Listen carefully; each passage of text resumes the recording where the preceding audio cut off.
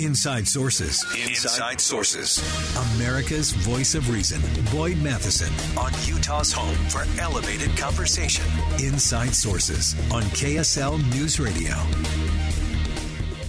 We're really thrilled to have back on the program today David Bier, who's the Associate Director of Immigration Studies at the Cato Institute. He's an expert on legal immigration, border security, and interior enforcement.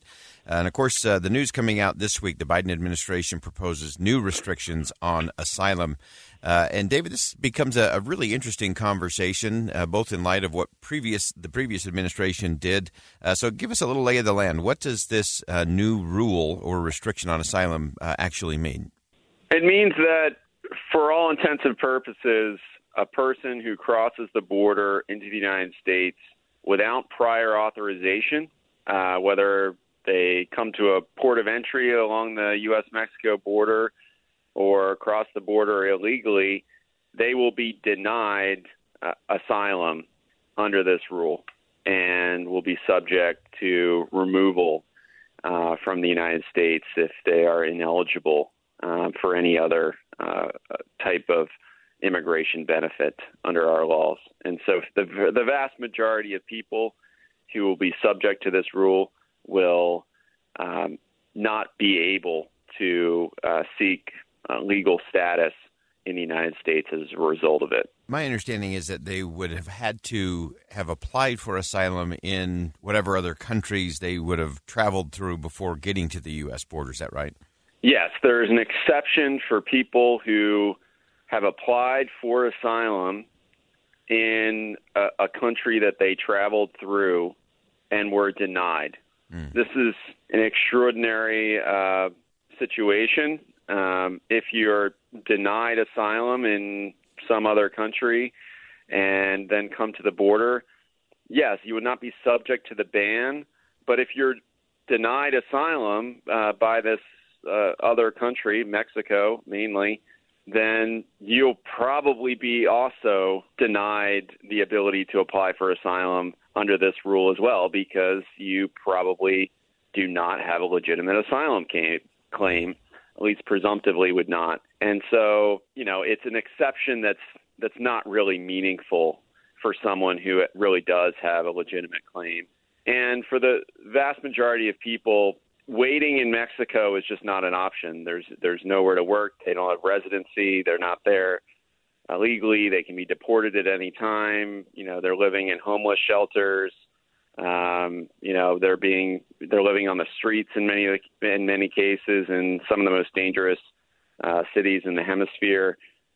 So it's just not an option for them to wait years in Mexico to finally get a decision on their case there, and then hope that that it's a denial so they can apply in the United States. Yeah, wow, that seems that is mental gymnastics with real lives hanging in the balance. Tell me a little bit from your perspective, David, in terms of how is the administration squaring the circle on this one? I know they've already received some pushback from their own parties. Representative Nadler and Jayapal have been vocal in their disappointment. What's the administration's explanation in terms of implementing this new rule? Well, basically they say that it's not a ban on asylum because there are options for people to come legally to request asylum. And it's true if you are from Cuba, Venezuela, Nicaragua, or Haiti, a U.S. resident could, in theory, sponsor you to come to the United States legally through a special program that the administration has created that authorizes people to travel here, and then they would be able to request asylum once they get here. That's just for 4 nationalities. It requires a sponsor to who has sufficient financial resources to support the person once they get here. So that's a very difficult proposition to line up. And if you're just reaching out to random people on the internet trying to get a sponsor, we've already seen people get ripped off by doing that route. I'm Dave Cawley, investigative journalist and host of the podcast Cold. In October of 1985, a woman named Cherie Warren left work at a busy Salt Lake City office to meet her estranged husband at a downtown auto dealership. She never made it home. Cherie's car surfaced weeks later in Las Vegas. In the parking lot of a hotel casino. No one knows how it got there. Strange. It was strange. Both Cherie's estranged husband and her boyfriend raised suspicion for investigators. I kind of thought that he might have done something. But no arrests were ever made. In Cold Season 3, we dig into double lives, make new connections in the case, and examine the difficulty raised by reasonable doubt. We want answers just as much as anyone else. They have creeps like that now too, so nothing's changed. That's the new Cold Season 3, The Search for Cherie, now available anywhere you get your podcasts. So it's not always easy for someone in these countries to line up that sponsorship. So even for those nationalities, but for everyone else, they have to come to Mexico and then try to use this app that the administration has rolled out where you can apply for an appointment to come to a port of entry along the U.S.-Mexico border and apply for asylum there. The problem is the administration has already said in court that it has no plans to increase the number of appointments. And the number of appointments is incredibly low relative to the number of people crossing the border. So inevitably, if there aren't enough appointments, then people will continue to cross the border illegally and be subject to the asylum ban. So they're holding out hope for these. They're saying we have these programs, that supposedly that's going to work and provide people another option.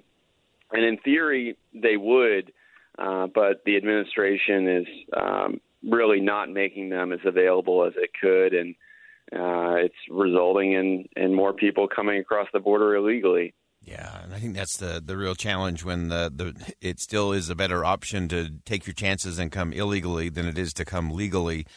We haven't really done much to improve. And of course, what we're really talking about here with asylum are people who really are in danger. It's no longer safe for them, or they're being targeted or threatened. And so, this isn't a blanket kind of thing. It's very targeted. And it's one of those where I think we have to prove it out and figure it out, where compassion and rule of law are compatible principles. And so, David, as you look at this, what do you see? What are you going to be watching as this starts to roll forward a little bit? What should we be watching for, and how do you expect this to play out?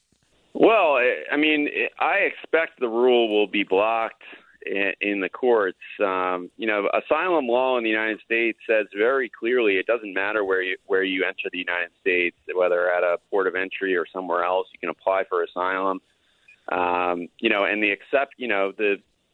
There's discretionary authority to add new asylum requirements, but they have to be compatible with the law that Congress enacted, which is quite clear in its intent that people be able to apply for asylum wherever they enter and regardless of their status. And so I don't expect that the rule will survive very long once it's put into effect. But I've been surprised by the courts before, and it certainly could eventually survive a challenge once it gets to the Supreme Court. And, executive authority, we've seen it in the past get upheld. We've seen it get struck down too. So it's a real crapshoot when the president starts rewriting immigration law like this. Yeah, and that really is the ultimate. What gets done by the pen usually gets undone by the pen or by the courts. And that becomes a pretty vicious cycle. And it creates such uncertainty, often for the very people that the rule or the law are trying to help. David Bier is the Associate Director of Immigration Studies at the Cato Institute. He is the go-to expert on legal immigration, border security, and interior enforcement. And, David, always appreciate your perspective. This is a complicated one that I'm sure we're going to continue to tap into as we move forward to figure out how we get this right when it comes to asylum. Thanks so much for joining us today. Of course. Thank you. Asylum and immigration laws are going to continue to be the challenge, but we have to get it right. But in order to get it right, we have to have an honest and real conversation about what's already going wrong. All right, coming up next, we're going to church. in Plains, Georgia. What happens when you go to a Sunday school class taught by someone who's occupied the highest office in the land? Mike Maurer from the governor's office knows, and he's going to tell us about it coming up next. Stay with us.